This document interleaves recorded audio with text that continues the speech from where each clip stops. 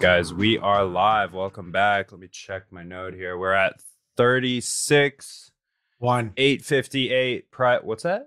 We're at 1? Oh, I thought you were talking about episode count. Sorry for interrupting. The time? Oh, yeah, you're right. This is episode 31, but the Bitcoin price, which is probably what people are more interested in than our episode number, is $36,000, almost $37,000. This sideways action is, as noted on Twitter, driving people a little nuts. Before we dig into that, I mean, let's talk about our guest today, Q. We've got a very special guest joining us today. Yeah, Peter Diamandis, who I was clued into thanks to Jay Shetty, is a scientist turned doctor turned aeronautics engineer. He's a big Bitcoiner. He was fraternity brothers with Michael Saylor. I believe if I did my math right, he was a senior when Saylor was pledging. So we can only just let our imaginations go wild with some of the hazing that may or may not have happened in the early 80s at MIT's campus. But one thing that I really admire about Peter, he built this X Prize Foundation, and I'm going to have him talk about that a little bit as well, with $100 million prize pool to literally just give to people who create or innovate breakthrough ideas around space exploration, space development, and healthcare. He's very big on longevity. This man literally went to Harvard Medical School, founded a space club, and then turned around, left after his third year to go back to MIT to get a master's in aeronautics engineering. And then just because his whole spiel is like, you don't quit what you start, he went back to Harvard while working an aeronautics job to finish his medical degree. So what's his general stance on Bitcoin, as far as you know? He's a big believer in Bitcoin. I mean, if you just pull up his Twitter page right now, it's among the things that he sort of lists as his interests and passions. Oh, yeah. So I'm excited to see what he has to say about Bitcoin and space. I mean, this is a man who invests a ton in space exploration. Like that is his priority in life. And, you know, sound money in space, it makes the most sense. And it'll be interesting to see sort of what he has to say about that type of stuff. I'm excited, man. I've written about at least 50 pages worth of essays about Bitcoin and space, but also kind of like artificial intelligence, that kind of like physics realm. Just being like an interested person, not a physicist or a scientist by any stretch of the imagination myself, but I'm interested to see how he ties those things together. I don't know about you, but I think, like, from my standpoint, Bitcoin is the only thing that I think will actually help us make progress on the space front, whatever that might mean to you. I also think it's the only thing, I think Bitcoin's the only thing capable of incentivizing, you know, artificial intelligence to basically have programmable goals. And so I'd like to ask him a little bit about that as well. I know it's something that's not touched on much in the community. Bitcoiners are really hilariously like optimistic about Bitcoin, but then a lot of them seem to be totally clueless about machine intelligence, machine learning. Like I know actually Saifedean is really like anti artificial intelligence, and we've gone back and forth on that kind of stuff. So this should be fun. So I won't try to steal his thunder. I absolutely want you to ask him this because like I subscribe to his blog email. So twice a week, roughly, I get an email from him just talking about different things in science, different things he's working on, ways he approaches life, whatnot. And his most recent one was actually about AI specifically, and how like he has curated these different algorithms to help give him the news that he wants, because he was so sick of like the depressing, sad news. And he essentially offered it to everyone who was like, click this link, go ahead. Like, these are the two different algorithms I created that will funnel this type of news and this type of news. If you're interested, like, it's free to use too as well. He's big on AI development. I mean, he talks a lot about gene therapy, like being a doc. Like, I don't believe he is a practicing doctor, but he is. Right. He's an MD. So he talks a lot about genetics. That was his undergraduate major at MIT. And he talks a lot about, you know, the way we are developing DNA technology, the way we're developing sort of organ transplant technology. He's like a biohacker kind of guy. Yeah, I would. Educated biohacker. Like, here's my favorite thing about him. It's science topics can be very dense. I do like to read scientific journals just to, you know, continue to learn in that capacity. he does an excellent job of really breaking things down to its like lowest level, going down to the first principles and explaining the why this is important, how this can be used in the future, and like what we need to do to get there. And I always love sort of that framework of the way he lays out his ideas. That's exciting. Yeah, I've got maybe we can get a little tinfoil hatty and ask him about the simulation as well. If that's, not the most important topic of the day. No, definitely. I will say I'm going to very selfishly ask him one question, given the fact that he is a physics buff. And I did post on my Twitter yesterday asking for some physics book recommendations. So I will literally be. Oh, you did? What did you get? What were the recommendations you got? I only got one response from our former colleague, Louis Schulman. I believe it's pronounced Feynman. Feynman. Richard Feynman. Dude, you got to read Richard Feynman. You got to read, I'll give you two more. You need Nick Bostrom. Somehow controversial, but when I read his book, I was fucking blown away. I read the book for like 3 days. It didn't, take that long, but super intelligence. It's like he lays out literally like strategies and paths forwards with regards to machine intelligence so that we don't like screw ourselves as a species. Interesting. Another book would be David Deutsch. I think it's called Beginning of Infinity. It's been a couple years since I read that one, but it's basically talks about how ideas in society that become mimetic help progress us. It goes to define that. It talks about things like if you could replicate really anything at the level of atoms, like when we get to that level of construction, we will be like much closer to outlasting our planet and our solar system. So David Deutsch and Nick Bostrom, I think, go hand in hand covering. Nick Bostrom's also the guy who actually proposed the probabilistic argument for the simulation theory. Ooh, okay. Yeah. He's a big economics guy too. Yeah. Love that. I mean, you guys know me. I'm big on all these tinfoil hat conspiracy theories. So I am with it. I definitely. His is pretty compelling, man. It'll make you like just walk around kind of freaked out for a while. Like it's pretty creepy. And then he also writes about like machine learning and the economy and how, if we don't get these like trading bots under control, they're going to like wreck the economy or they could, I fully support that. I believe that. I mean, they can just create like cascading sell events and wreck businesses. Like, I mean,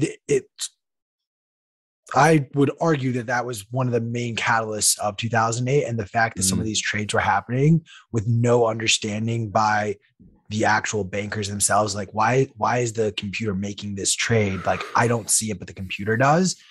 But the thing is, the computer doesn't have, that human touch or empathy, realizing, hey, if we push it in this direction and this collapses, you're talking about collapsing the housing market and people are going to be home. Yeah. That is why they have circuit breakers, Chris. But he writes about how these robots can, like, if you program them wrong, they can be like, fuck that. We want to survive, just like Bitcoin. Like, we're going to do what we can to like prolongate our life.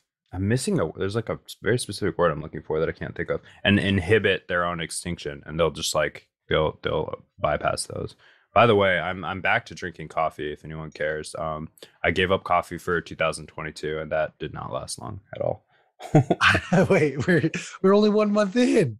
What dude, I gave up like 5, 6, 7 whenever we had all hands. Like I was doing great and I felt so good. But then we went to Nashville and you know what happens in Nashville. It's just too crazy and I had to get up in the morning. So yeah, you'll never live.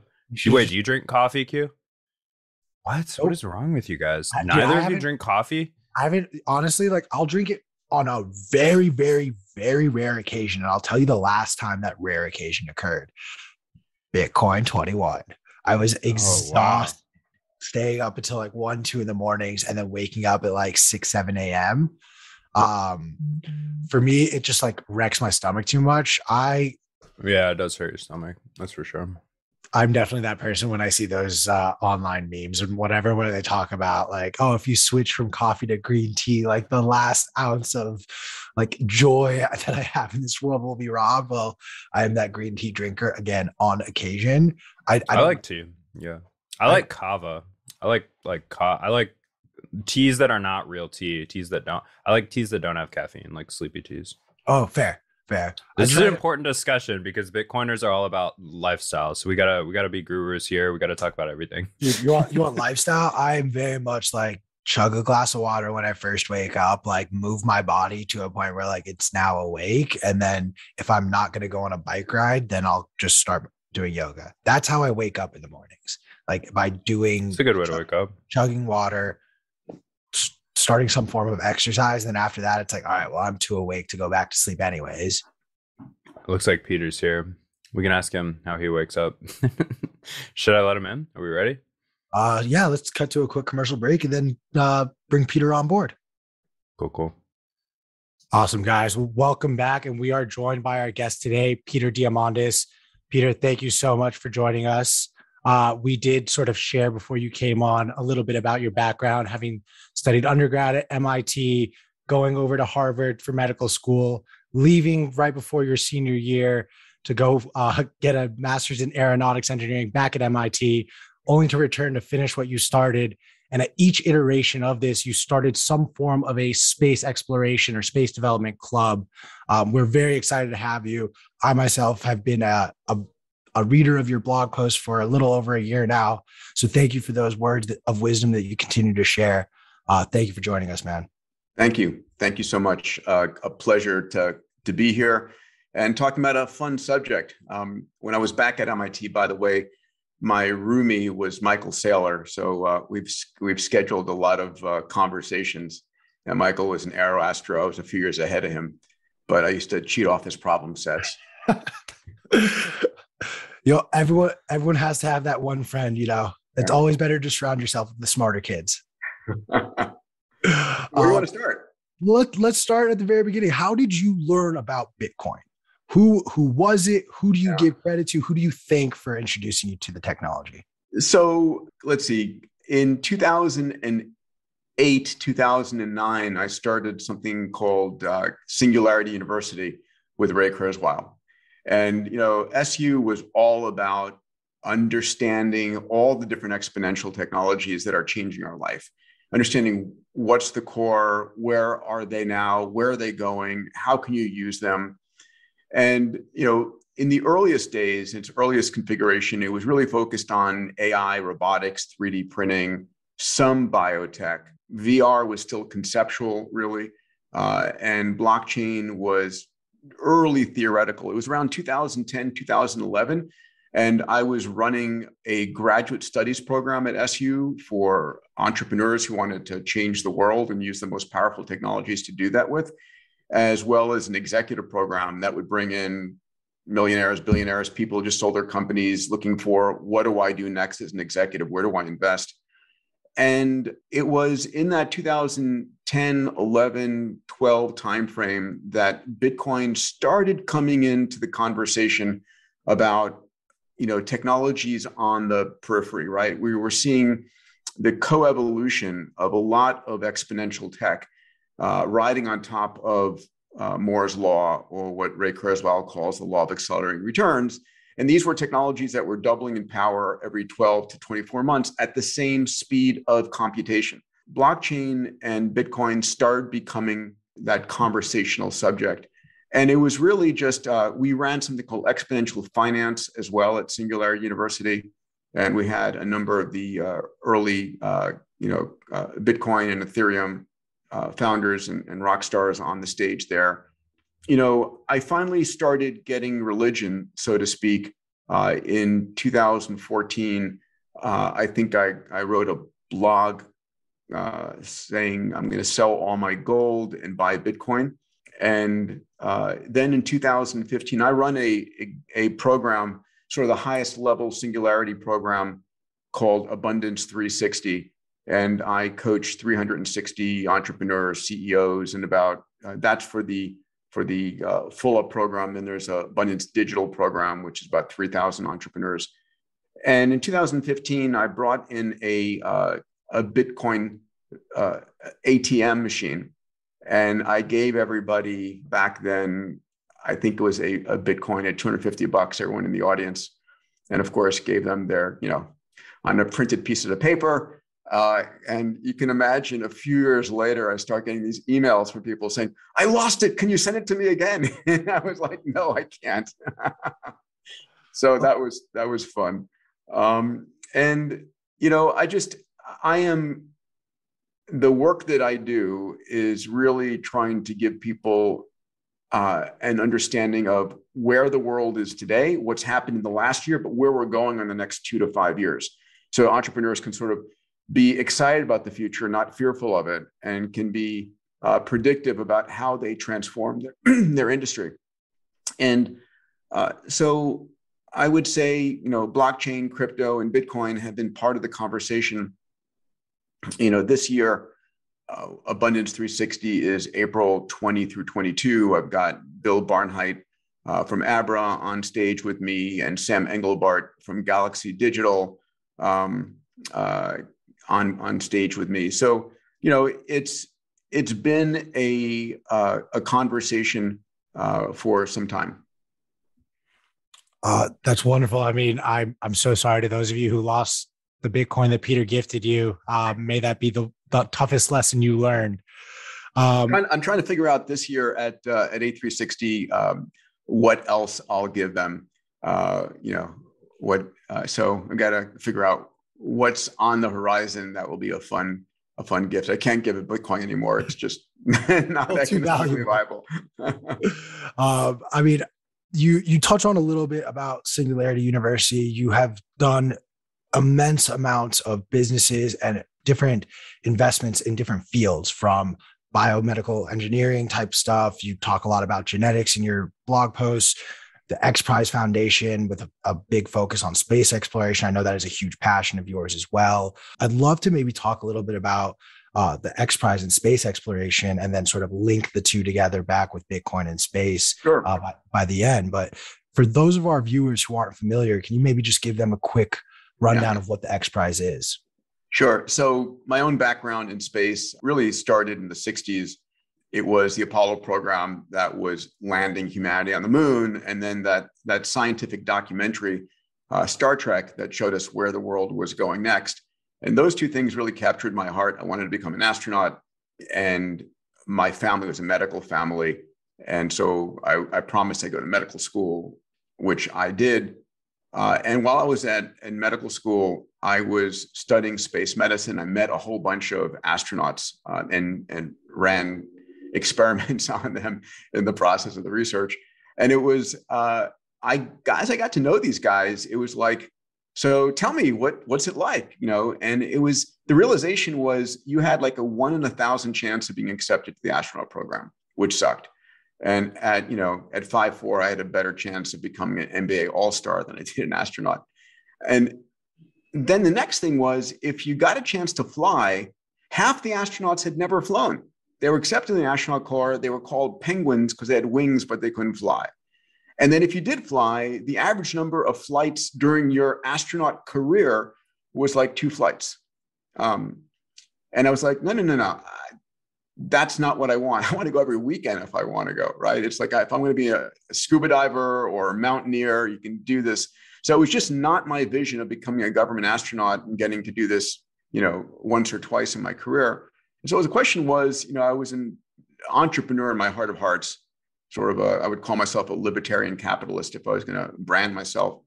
And I was like, okay, well, how do we turn this into a business? Because clearly the government's not going to get us there. And it was then that I started 2 companies. First, I had started something called the International Space University, which is still around today. It's one of the leading universities for study of space. It's based in Strasbourg, France. It's called ISU. Then I started a company called Zero Gravity Corporation. And today, I don't know if you guys know this, but everybody can go and experience weightlessness. We have a 727, and we take the airplane up, and you do this 50-degree pitch up. And then as you go over the top of the parabola, you're weightless for about 25 seconds. You can do a lunar parabola where you're a sixth of your body weight. Instead of 150 pounds, you're 25 pounds. Or a Martian parabola, you're a third of your body weight. And that was amazing. I had a chance to fly Stephen Hawking into zero-G, which was probably one of the highlights of my life, taking the world's expert in gravity into zero gravity. And I was just criticized by everybody. You're going to kill the most famous physicist on the planet and put your company out of into bankruptcy. But it went well, and it was great. And I was super proud of just everybody saying no, no, no, no. And by the way, zero G, a perfect example of bureaucracy, took me 11 years to get FAA approval. 11 years of just battling against the regulatory regime. As it turned out, the only person able to give us approval, even after we did all the engineering, was the head of the FAA. It was the only person, Marion Blakey, amazing leader, who said, I was taking people to Russia with another company I co-founded, Space Adventures, to go and fly on a Soviet era Ilyushin 76 airplane, where you would take off sitting on the floor of the airplane with a parachute on your back in case you had to ditch. I mean, I kid you not.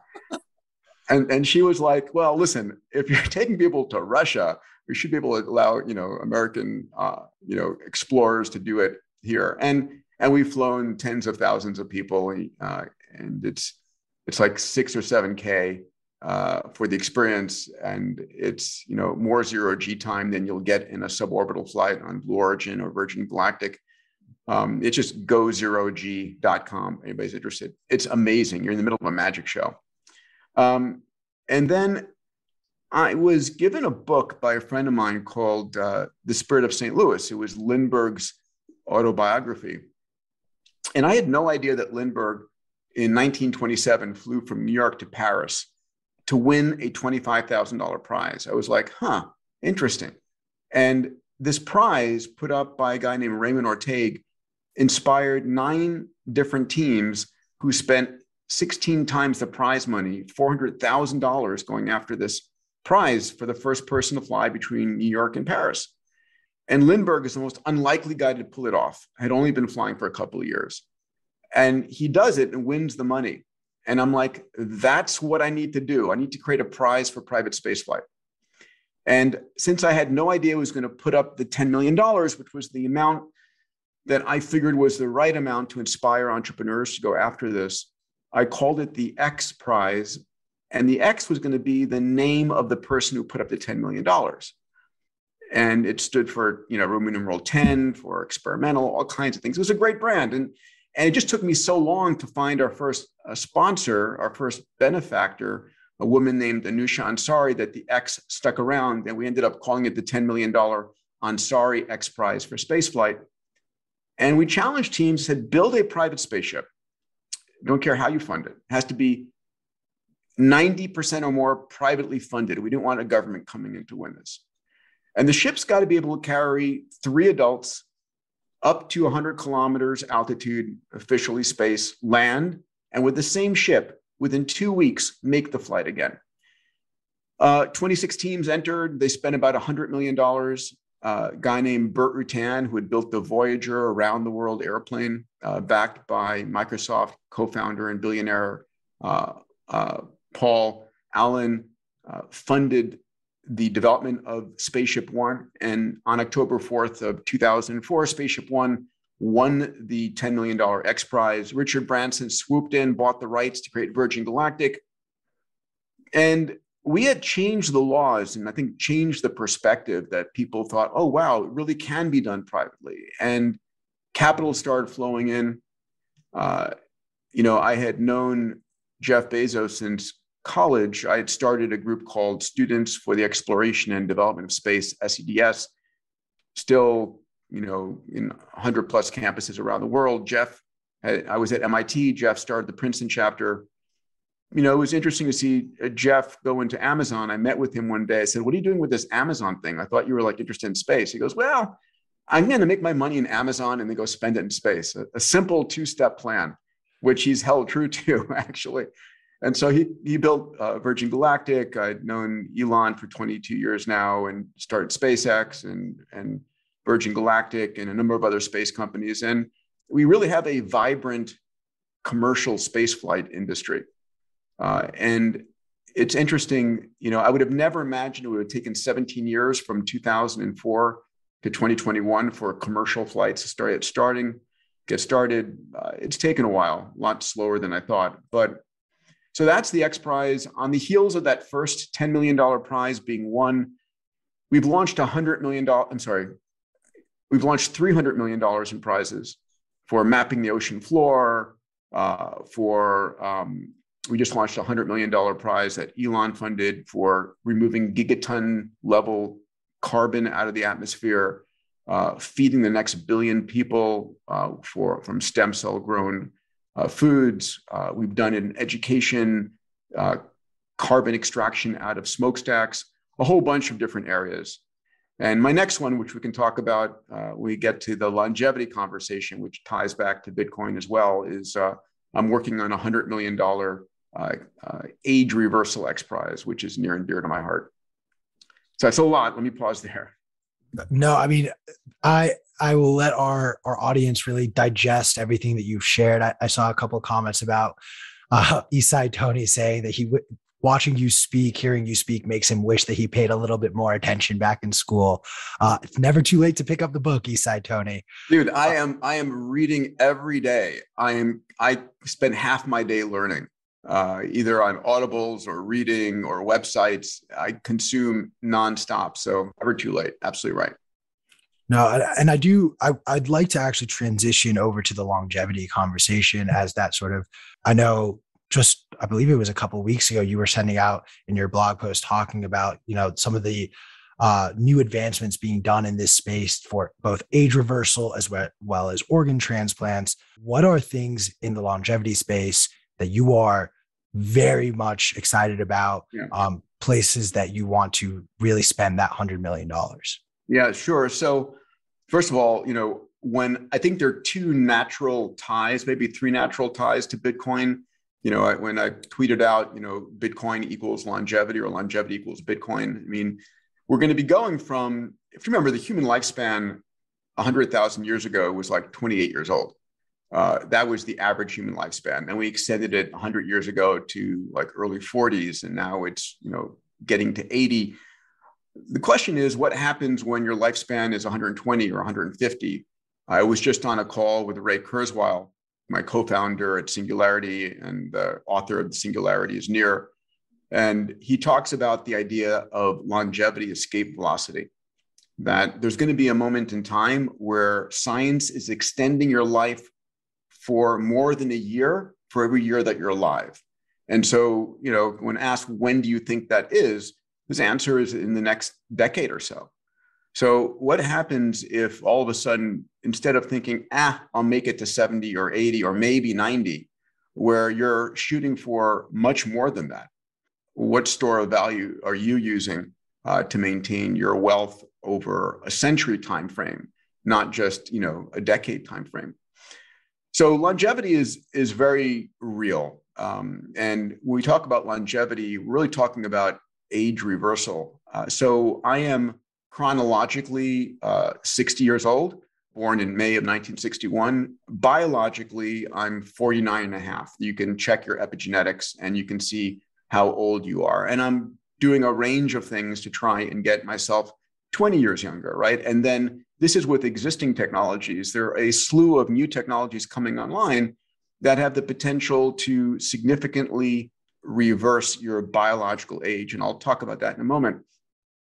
I actually built an AI engine called Futurescope that goes out there and it searches all the world's news every day, all the journal articles, newspaper, magazines, tweets, looking for longevity-related news. And then it identifies which of those news are the highest credibility and which are non-dystopian, because I have enough dystopian news coming from every place else. I have zero interest in getting any more. And so I get a feed every day on something called longevityinsider.org of the top 15 breakthroughs in longevity. And that helps shape my mindset of like, holy shit, this is really happening. This is real. I can start to change my perspective on the future. And so if anyone's interested in that, you just go to longevityinsider.org and it's a 60-second registration. It's free. You can unsubscribe anytime, but it will show you everything going on in the world that we should all care about. And I think there's no bigger business on the planet than giving people health. So let me double click on this further. We have a range of things. I've got a book coming out with Tony Robbins in a week, actually, on February the 8th, called Life Force. And we spent 2 years talking to 150 of the world's top experts and chronicling all the breakthroughs going on in stem cells and exosomes, in immunotherapies, a whole slew of things. It's a book that will change the way you see the future. Some of the favorite stories from the book are, in particular, have a brand new set of technologies for regrowing all of us organs. So if you think about it, today, if you need a kidney or a heart transplant or lung transplant, you're going on waiting lists, and a lot of people die on the list. You're effectively hoping that someone, crashes, is brain dead, and has an, HLA match to your organs and can give you a transplant. Not the best way to be thinking about it, but what if instead we could manufacture for you a spare liver, lung, heart, kidney, not yet a brain yet, but this tech is coming, and there's like 3 or 4 different approaches, and it's not theoretical, it's happening right now. And so I write about those. Dean Kamen, one of my favorite heroes, the creator of FIRST Robotics, 1,500 patents, one of those brilliant investors of our age. Brilliant inventors of our age, has an organization called the Advanced Regenerative Manufacturing Institute, ARMI, in New Hampshire. And Army has received massive grants from the government, and they have built machines that can go from a pluripotent stem cell, take one of your cells from your body, turn it into a stem cell. I won't go into that details. And then over 45 days, use that to manufacture an organ. They have demonstrated building bone, ligament, bone elements for like knee and ankle transplants.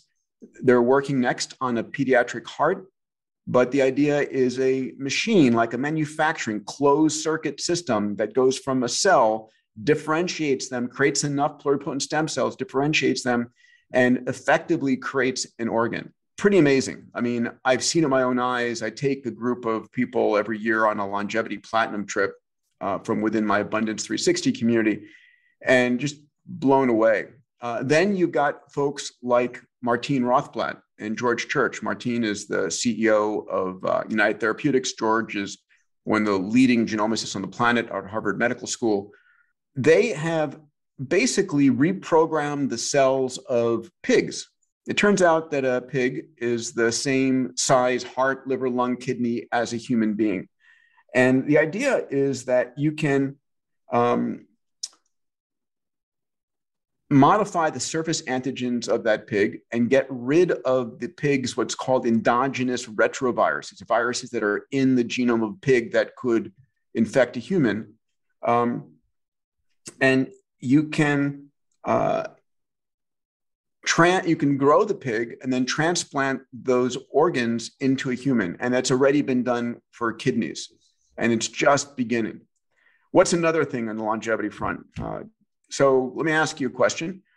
You have 3.2 billion nucleotides, A, T, Cs, and Gs in your genome from your mom and from your dad. You have them at birth. You have the same exact genome when you're 20, 30, 50, 80, 90. If you have the same genome, why do you look different? Right? I mean, it's an interesting question, right? I haven't heard that really vocalized anywhere near enough. It turns out that it's not the genome you have. It is which genes are turned on and which genes are turned off.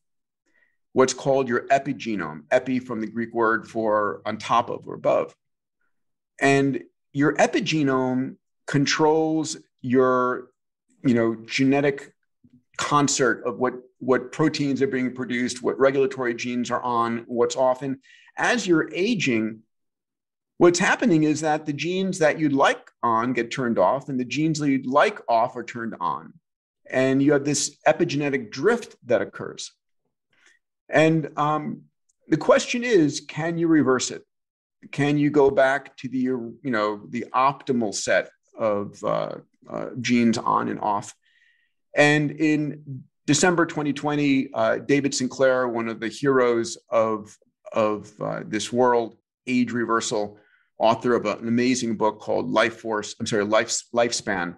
Tony and my book is called Life Force. So Lifespan and Life Force, the two books I'd recommend. He published in the cover of Nature magazine that he was able to reverse the aging of the visual system of aged mice, basically bring them back to a youthful set and reverse blindness.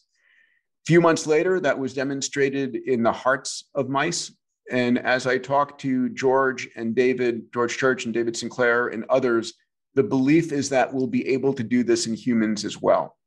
So this $100 million age reversal X Prize that I'm working on right now, we've raised about 70, 80% of the money. If anybody's interested and wants to be part of this, you can email my executive assistant, Esther, ESTHER, at xprize.org, or tweet at me at Peter Diamandis. Anyway, long story short, we hope to launch this $100 million prize in the first half of this year. And it's going to be asking teams to demonstrate reliable technology that can reverse your aging at a minimum of 20 years, right? So if you get to 60, you can apply it, bring yourself back to 40, and then, age out and then do it again and again and again. And maybe some of the technologies will take you even younger. Then there's a whole range of other technologies: senolytic medicine, stem cells, exosomes, Wnt pathway manipulations. All of this is in the book, and you'll get a lot of this from Longevity Insider on a daily basis. I have a quick question about that, Peter, if you don't mind. Of course. What are some of the proactive steps? I mean, this might be things that are tried and true, but what do you do day by day? Yeah, so it really comes down to the basics, and I'll give you the fundamentals here. One is I try and take in at least 2 liters of water, L'chaim, 2 liters of water a day. I'm on a maximally, whole plant diet. I'm more Mediterranean, so I'll add some fish and eggs, but I'm staying away from red meats to the maximum degree possible. I was vegan for a number of years. I'm Mediterranean by background. Not every food is the best thing for every person. Depends on what your background is. And so I'll tend towards vegan/Mediterranean in my diet. I haven't eaten this morning. I will typically do fast through the morning. I'll eat lunch about 2, dinner around 6, and we'll try and maintain my intermittent fasting between 8 p.m. and 2 p.m. So I'll fast for 18 hours a day, then eat for a 6-hour window. That activates the sirtuin system, which helps DNA repair, a number of other things. And then the most important thing on diet is lose the sugar. Sugar is poison. Sugar causes heart disease. It causes neuroinflammation in your brain. It causes inflammation in your body. It's hard. I'm not an angel, but I look at it as something that I am actively choosing to do in the moment and not doing the rest of the day, right? So that's diet. Sleep, I will pretty consistently get 8 hours of sleep. I wear my Oura Ring. I monitor it on my phone.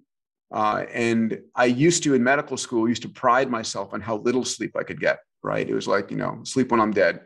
But that's no longer the case. I am heads down focused on being asleep by typically 9:30 at night. I'll get up at 5:30 in the morning.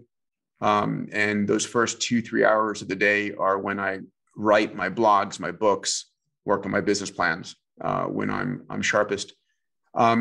So sleep is critical. How do you sleep good? I have a Manta mask, a really great eye mask. I bring the temperature of the room down to 65 degrees Fahrenheit. I have a cooling mattress underneath that helps me. I don't watch TV in bed. I'll typically listen to an Audible and put it on a 15-minute timer, and it's like being read a bedtime story, and it puts me to bed. So that's my sleep. Exercise is key. If there's one area I need to do and want to do more, it's more exercise. So I will try and get 10,000 steps a day. And I will try and get a reasonable weight workout twice a week and a lightweight workout every day. Right? Exercise is one of the most important signals to keep the body youthful.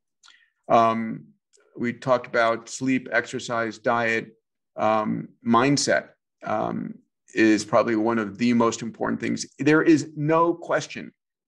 People with an optimistic mindset, an abundance mindset, live longer than pessimists. You can draw your own conclusions, but it's like 7 years. It's like something significant. And so mindset wise, who do you hang out with? Do you hang out with people who are younger than you that are, excited about the future? Like, this is awesome, right? It's like, you enjoy being with them, or people who are curmudgeons and like, reading the obituaries. And then what do you read? Like, our brains are neural nets, right? We're hearing about AI and neural nets all the time. Our brains are neural nets. And the same way that you train a neural net by showing it image after image after image of cats, if you show it a dog, it's going to say, no, it's a cat, because it knows nothing better. So what are you training your neural net? Are you watching the Crisis News Network, Fox News and newspapers?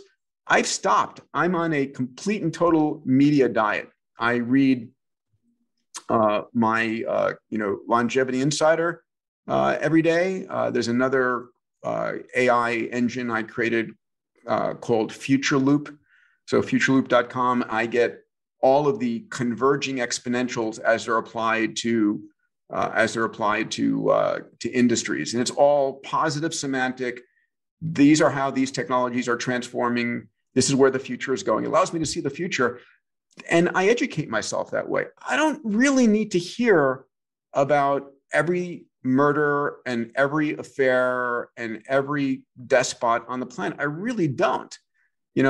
If it's going to impact me, I'll hear about it from my mom or somebody. I really focus on the things that are important to me.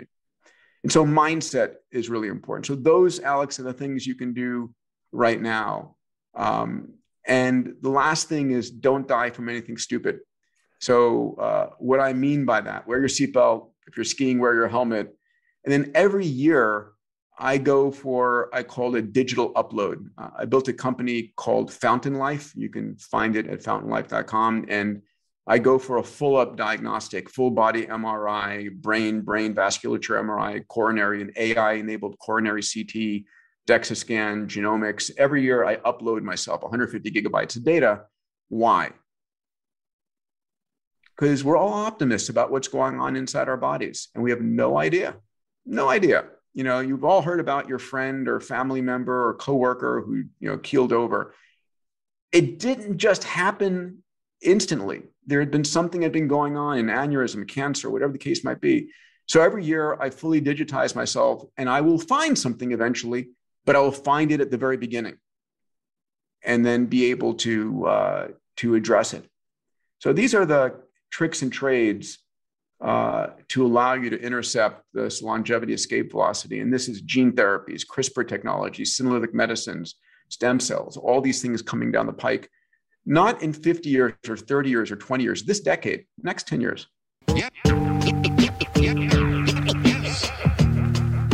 My fellow plebs, the Bitcoin conference is back. Bitcoin 2022, April 6th through the 9th, is the ultimate pilgrimage for the Bitcoin ecosystem. The Bitcoin conference is the biggest event in all of Bitcoin and cryptocurrencies. We're leveling up and making this bigger and better than ever. I'm talking straight to the moon with the 4-day-long festival in the heart of Miami at the Miami Beach Convention Center.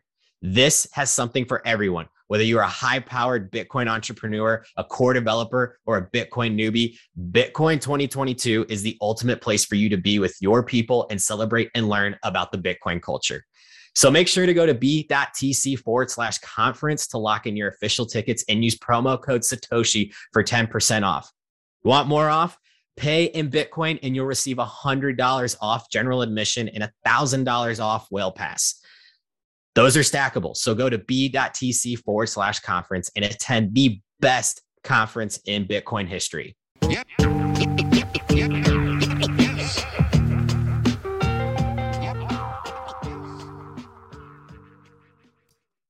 I love it. Thanks so much for sharing those tips and tricks. I'm on board with most of those. That's A really lot great. coming at you, but thank you. Yeah. No, Yeah. I mean, I personally, the thing that spoke to me the most is I have the worst time sleeping no matter what. So I took all of those notes down on the sleeping, but I have been on a plant-based diet now for some time, prioritizing that, and then fish, eggs, and on occasion other types of meat. You know, I'm adamant on no sugar. I nice, love it. I nice. love that. That's one thing that you definitely highlight. I want to talk now for a moment though on longevity, because based on what you're saying, we're in the decade where we're going to see science advance so much that all of us alive right now should start to see the benefits of that. And our lifespan really should start to look, if expectations are correct, our lifespan will look much, much longer out than what it currently says based on the data we have at hand. What effect is that going to have on a global society? And what effect is that going to have on the global economy when you don't, I don't mean to say it crassly, but when you don't have the churn of human beings and now you are. I love that. Those are really important questions. So, and then you can wrap it back to Bitcoin. Importantly, there was a study done 6 months ago, jointly by Harvard, London School of Business, and Oxford. And it looked at the global economic impact of adding just 1 year of healthy life for everybody on the planet. Adding just 1 year of healthy life adds $38 trillion to the global economy with a T.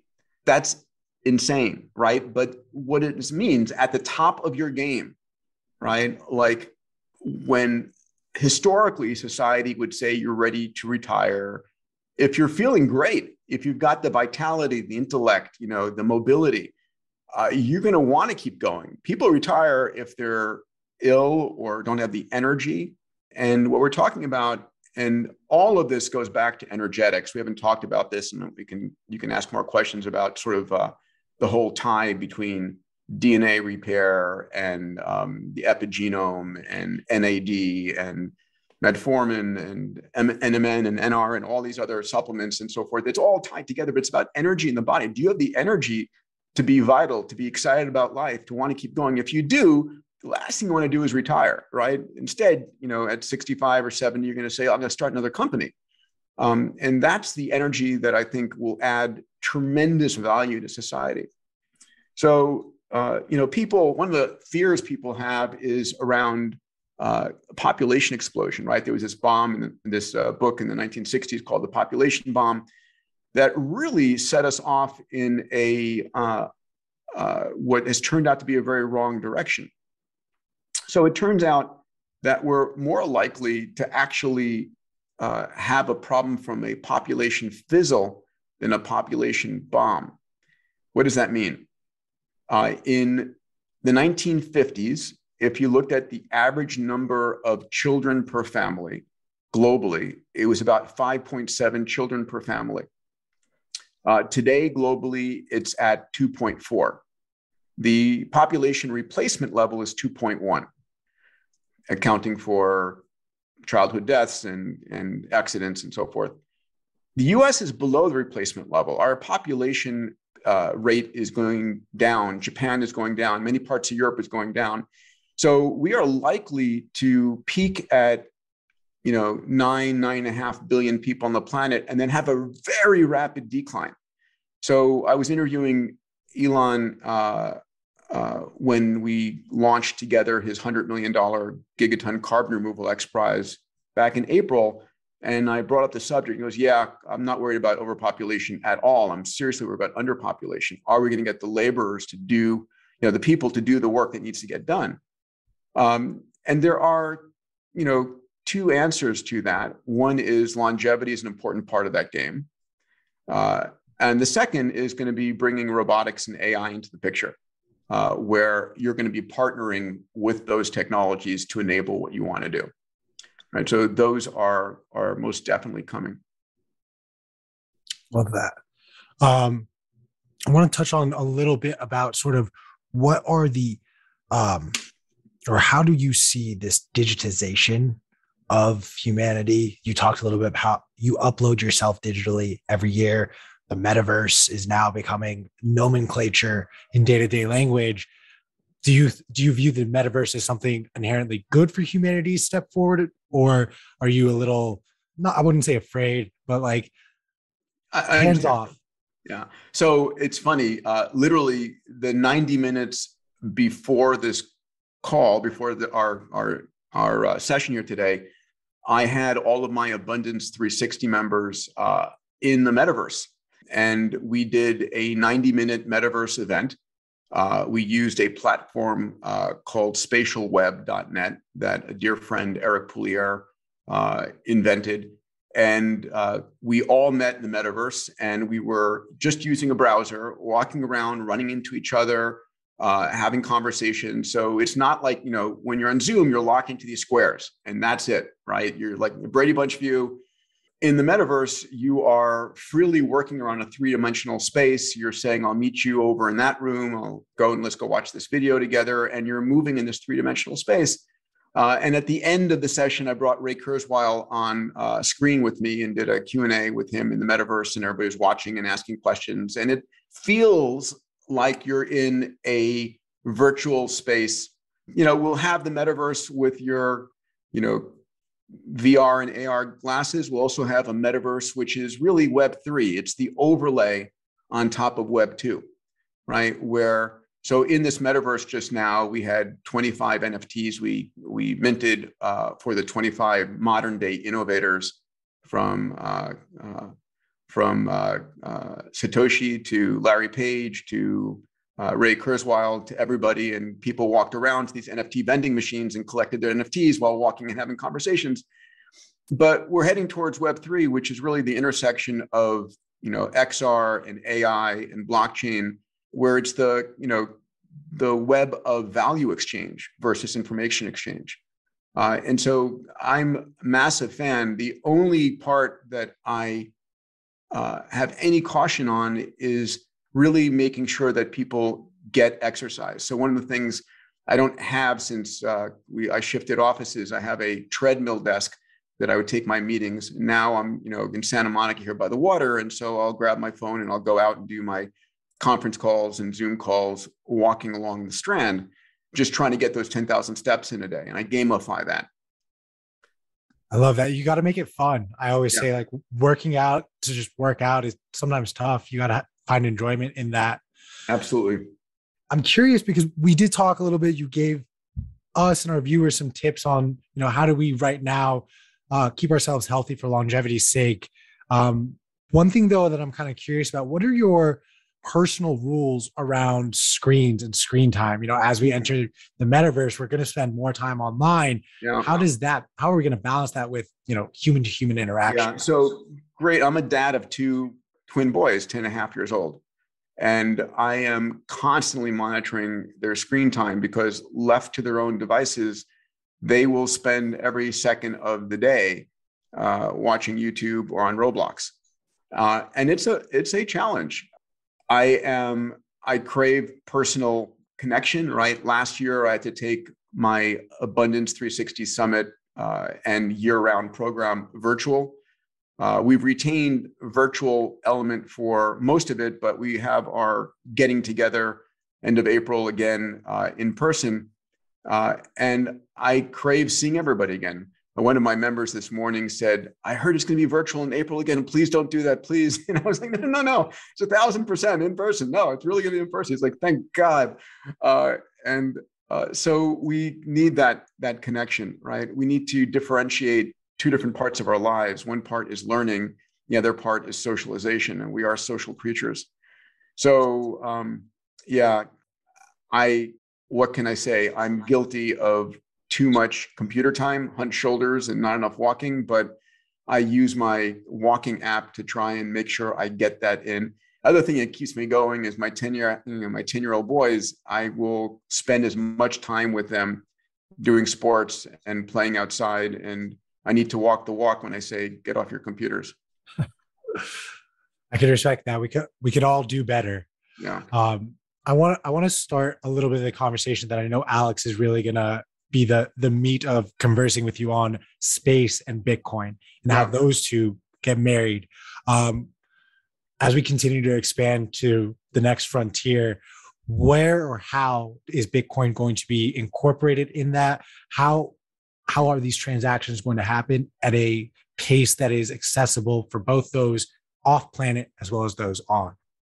So one of the interesting questions that you need to ask yourself is first of all, we're at the verge of the human race becoming a multiplanetary species, right? Everything we've ever known, seen, hear, felt, our entire history of humanity is on this little precious gem. And everything we hold of value on Earth, metals, minerals, energy, real estate, are in near infinite quantities in space, right? There's an infinite amount of energy and of real estate and metals and minerals. One of the companies I started years ago was a asteroid mining company. Didn't work out for a number of reasons, but I'm going to take another crack at that because these asteroids are $1 trillion assets. So as we move off the planet, and I am so thankful that Elon and Bezos are both committed to literally spending every dollar they have to make humanity a multiplanetary species. One of the questions is what language we're going to use, what form of governance we're going to use, what cultural norms we're going to use, what form of monetary systems are we going to use. We don't think about this, right? We don't think about the notion that we're speaking English right now because of who happened to basically, land in this territory of Earth and dominate it, right? Versus Brazil is speaking Portuguese because Portugal claimed it, right? There was a moment in time in the I think it was the 1300s where China's great explorers almost made it to the Americas. And if they had, we'd all be speaking some version of Mandarin. So it's like he or she who gets there first sort of creates the de facto plans. And it's true for monetary systems as well. So, when I think about it, there are going to be two new places that we can experiment with monetary systems and governance systems and have the opportunity to start with tabula rasa, with a clean sheet of paper. And that's in the virtual world and in space. The only other way that you're doing this is by, dominating, taking over a country and so forth, which is kind of tough. So I think obviously Bitcoin, for all the reasons that you guys know and your listeners know very well, has a first in line opportunity to be the dominant means of currency as we move off the planet. Let me just plug in my computer 1 second. All right, Alex, please, you were going to ask a question. Oh yeah, I tend to see Bitcoin as the catalyst for more progress on these fronts. You mentioned how difficult it can be to make the advances that you see become reality just due to the nature of bureaucracy and the fiat system. And I really see Bitcoin as like a kind of orthogonal method for people who think similarly to you optimistically about the future of space travel, and the future of money in general can transfer that value in a permissionless way to actually build these things and execute these projects. So I'm very bullish and optimistic on that front. I agree, right? I mean, the figure I remember hearing, and I'm curious if the numbers are correct, that when Bitcoin hits 100K or 200K, that will have more crypto billionaires than billionaires from any other industry. And the thing that is true about the players in the crypto space they are tech forward, and they are more optimistic and more interested in making the world a better place. And so when the majority of wealth is willing to put capital is energy, right? Bitcoin is energy. It's all energy. It's where do you put that energy to work? And so a lot of the work that I do with the X Prize and with my Abundance 360 community and all is around creating a better world. It's, I fundamentally believe the world's biggest problems are the world's biggest business opportunities, right? Want to become a billionaire, help a billion people. And that's a beautiful alignment. And, my purpose and my mission, ultimately, I have, in the near term, it's inspiring, guiding entrepreneurs to create a hopeful, compelling, and abundant future for humanity, right? Because entrepreneurs are the ones who find problems and solve problems. And just that virtuous cycle just makes the world, higher level, better problems. And the other part of it is uplifting every man, woman, and child. So AI and blockchain and Bitcoin have the ability to uplift every man, woman, and child. Where, if you think about it today, the poorest child on the planet on a smartphone, which have gotten down in price to tens of dollars, and the child of Larry Page, the co-founder of Google is the same for them. It's not a little bit better for Larry Page or Sergey Brin. It's identical to every other person using it. It's a complete democratized and demonetized system. And we're going to see the same thing occurring in education and in health. Both are ridiculously broken systems. If anything, my hope is to topple or to help support getting those systems completely reinvented, healthcare and education this decade. Because the best healthcare and the best education in the world will come from an AI-enabled platform that is free and equivalent for every human on the planet. I love it. One of the questions we wanted to ask you that's a little off this topic, but on the same beat is, what do you think about Nick Bostrom's probabilistic argument that we're in a simulation? And does this fall in line with your rather optimistic views? I feel 100% we're in a simulation. I have zero doubt we're in a simulation, and it doesn't change anything I do. Right. So, listen, I'll give you my version of Nick's argument, which I came up on my own. If you look at our universe, call it roughly 14 billion years old, right? If you ask what's the highest atomic number element required for life to exist, you could probably say something like iodine. And the question is, when did iodine come into existence in the universe? And it turns out, elemental evolution occurs as stars go through a life cycle, collapse, explode, and in that process spew out higher atomic elements, and then that recollapses into stars. So it turns out the atoms and subatomic particles of our body have been part of about 100 different stars over time on the average. And so iodine came into existence about 1 billion years after the Big Bang. Let's add 3, 4, 5, 6, 7 billion years just for margin. And let's say that the elements to create life and the number of stars and planets existed 8 billion years after the Big Bang. Our star system came into existence about 10 billion years after the Big Bang, and we've been around here on Earth for about 4 billion years.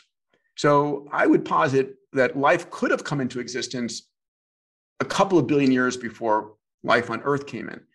And so the speed of change that we're seeing right now, I can't imagine what humanity will be like 100 years from now, let alone 1,000 or 1,000,000 or 1 billion. And so where are we seeing ourselves going? We are creating extraordinary virtual worlds, right? We're seeing massive computational power that is still growing. Moore's law is still tearing ass through the universe here. It's still doubling every 18 months and has not slowed down for nearly 60 years. So what's it going to look like when we have 1 billion times the computational power, 1 trillion times? It's going to happen during our lifetimes. And then we add quantum computing onto that. Well, we're going to be able to create real virtual worlds that are indistinguishable from our actual world. And then add on to that Ray Kurzweil's prediction is that we'll have human-level AI by 2029, 8 years from now, 7 years from now. So what happens when you create this absolutely self-consistent virtual world and you put human level AIs into that world, and you let them go and explore their world. So I don't think that we're living in a simulation. I think we're living in an nth generation simulation, a simulation within a simulation within a simulation ad infinitum. And doesn't change a thing I do, a thing I say, how I hang with my kids, how long I want to live, any of that. So yeah, there you go. That's yeah, I I agree with you. I'm glad that you've also looked into Nick Bostrom. I think that's someone we should also continue this conversation with. Q, I'll pass it back to you for the next question. I fully believe we live in a simulation. And right now, my mind, I don't think anyone else here watches the show Rick and Morty. But what for the viewers who do, who maybe some of what Peter was saying went over the head, that episode where Rick creates a battery, where in this battery, he's created life and society. And within that life and society, they have created their own version of a battery and life and society, and so on and so forth. That is essentially what this nth simulation. I haven't seen that episode, but I'll have to look for it. It is honestly to a T what you have described. That's and it is very funny to watch the realization of these characters when they're like, wait a minute, what? I want to present a question that I have actually been thinking of as we've had this conversation around space, and it's presented from our audience. But how do you envision Bitcoin being used in Mars or just space in general, given the time lapse? Do you envision that being a problem as far as each block being mined every 10 minutes and validated?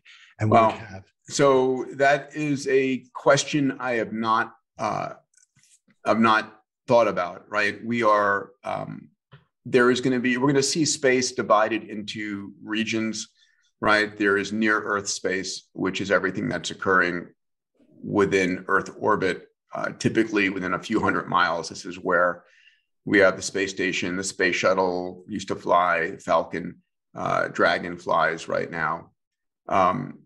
There's geostationary orbit, 22,300 miles above, and at that orbit, it takes 1 day for a satellite to go around at the same time the planet goes around 1 day. So a satellite stays geostationary above that spot. And geostationary orbit in is likely to be one region. You then have the moon. The moon is a 2.4 second time delay to send a speed of light there and back. Then you're going to have other regions of space.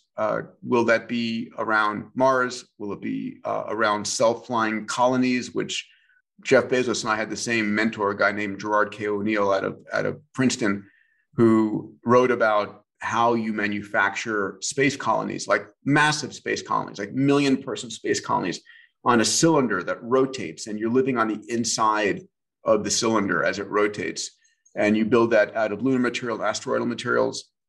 So will we have different chains for different regions?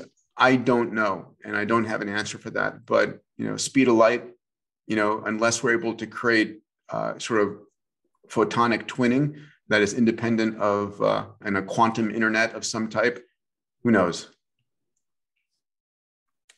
That makes total sense. I mean, we have a few other problems to deal with to get ourselves to space before we're worrying about how we're transacting in space.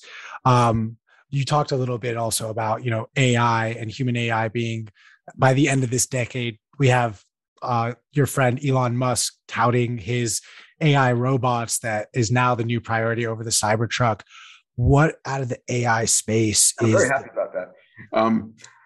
What else out of the AI space is what? Most exciting to you that you're really focused on? So I'll go slight tangent off of that, which is I'm pretty pumped about connecting my brain to the cloud. There's this whole area of BCI, brain-computer interface, which is our brains have 100 billion neurons, and those neurons have 100 trillion synaptic connections. And everything you have learned, the wiring of your reactions, your reflexes, all of that is inside those neurons and those synaptic connections. And we have a very slow input-output system. Our eyes, our ears, our touch, super slow. Compared to anything else, it's like hundreds of bits per second compared to gigabits and terabits. And the other problem is our brain's landlocked by our skull. It's really hard to grow your brain bigger. If your skull got bigger, you'd be killing your mom during childbirth. And so there is, in fact, the surface of our brain, it's called the neocortex, which is the higher level functions of the brain. You see this folding which occurred, which was the means by which the surface area of the neocortex got more, because these, like taking a dinner towel and folding it up. But there's a way around this. So my phone and your phone, right? It has a certain amount of computation and sensors on board. And if you want to do something complicated, you can ask it a question or ask it to evaluate an image or whatever, but it's going to go from the phone to the edge of the cloud. It's going to go to the 4G or 5G network where the processing gets done and the answer gets sent back. So the same thing is going to happen with our brains, where we're going to think and Google, right? Or we're going to think and have a telepresence someplace. So that's super exciting. You know, Elon's behind Neuralink. Another friend of mine, Matt Engel, is behind one of the other top companies called Paradromics. And then there's Mary Lou Jepsen, super proud of her work. And she's Open Water. Open Water is using red laser holography to be able to go through the scalp and skull, because red light is translucent to your skin. So if I put my finger up here, I'm not sure it's going to work. No, here we go. My finger turns red, and the red wavelengths go through skin and through bone. So she has built the system to be able to like interrogate individual neurons just by this red laser light. Amazing stuff. So Ray's prediction is 2035, we're going to have high bandwidth brain-computer interface. Mm-hmm. And I'm seeing all these companies moving in that direction. Have you ever done transcranial magnetic stimulation? I have not, but desire to. Have you? Yeah, I have. It's like it's a little bit spooky. You have kind of like, I guess, the opposite of phantom limb syndrome, where, you know, your limbs, your thoughts, you can shut down your whole frontal lobe for a few minutes, and you find yourself like very clear, able to do math that perhaps you couldn't have done before. You know, all the noise in the thought process kind of shuts down. But it's interesting stuff. It's very similar to how you can, you know, get into the brain with the red light. It's just a direct, focused, very, very focused magnet on specific parts. But or the other option is, you know, DMT. So but that's yeah, that's a little bit more my speed. I do want to ask one of the questions from Twitter specifically about Bitcoin, the Lightning Network, and credit card companies. But how soon or what factors need to go happen in your mind or opinion for Bitcoin to reach popular adoption to the degree of Visa and MasterCard, so that when we go to a grocery store, Great question. So I want to frame this. I had a chance to write 3 books. First was Abundance, The Future is Better Than You Think. The second was Bold, How to Go Big, Create Wealth, and Impact the World. And in Bold, I talk about something called the 6 Ds of exponentials. And what does that mean? When you digitize something, in the earliest days of its growth, it is deceptively slow, right? The first digital camera took 0.01 megapixel images. The next year it was 0.02 and 0.04 and then 0.08. To the board of Kodak, it all looked like 0. It was like this flat, small doubling of numbers. The third D is disruptive. It goes from deceptive to disruptive because you double something 30 times and now it's 1 billion times better. You know, 10 doublings, it's 1,000, 20 doublings, it's 1 million, 30 doublings, it's 1 billion.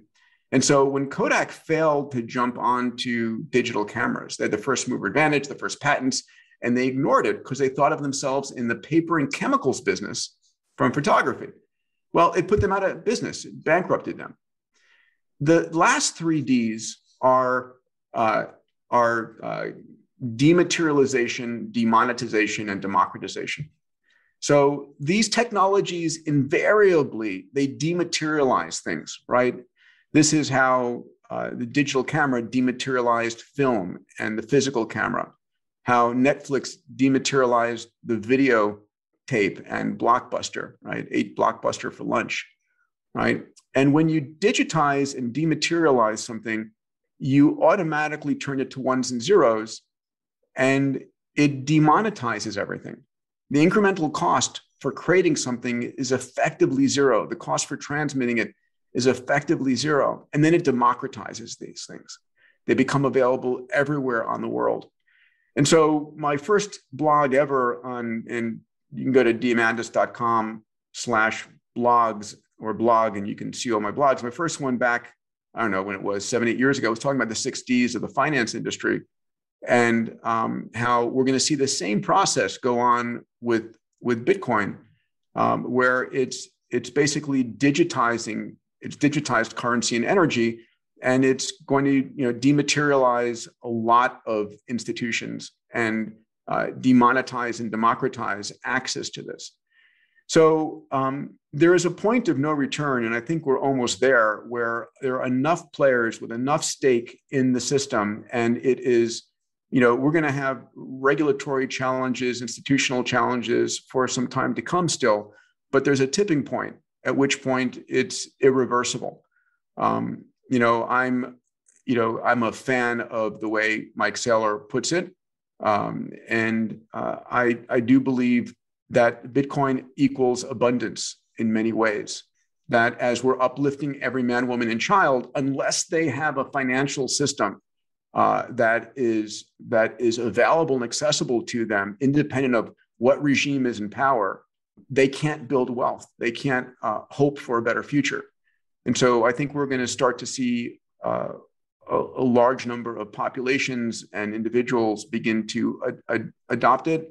And we'll see those pioneers like Mike Saylor and like Jack and like many others who are going to be out on the front line. But it's always been the same. The stuff that we take for granted today was a crazy idea, right? The day before something is truly a breakthrough, it's a crazy idea. And no one wants their dominance disrupted, and least of which, the major banks and financial institutions of the planet. But just like when Google came in, no permission was asked. And at one point, it was like, when's the last time I've gone to a library? I have no idea, right? We're going to see the same kind of transformation when it's just that much easier, better, safer, cheaper, and accessible.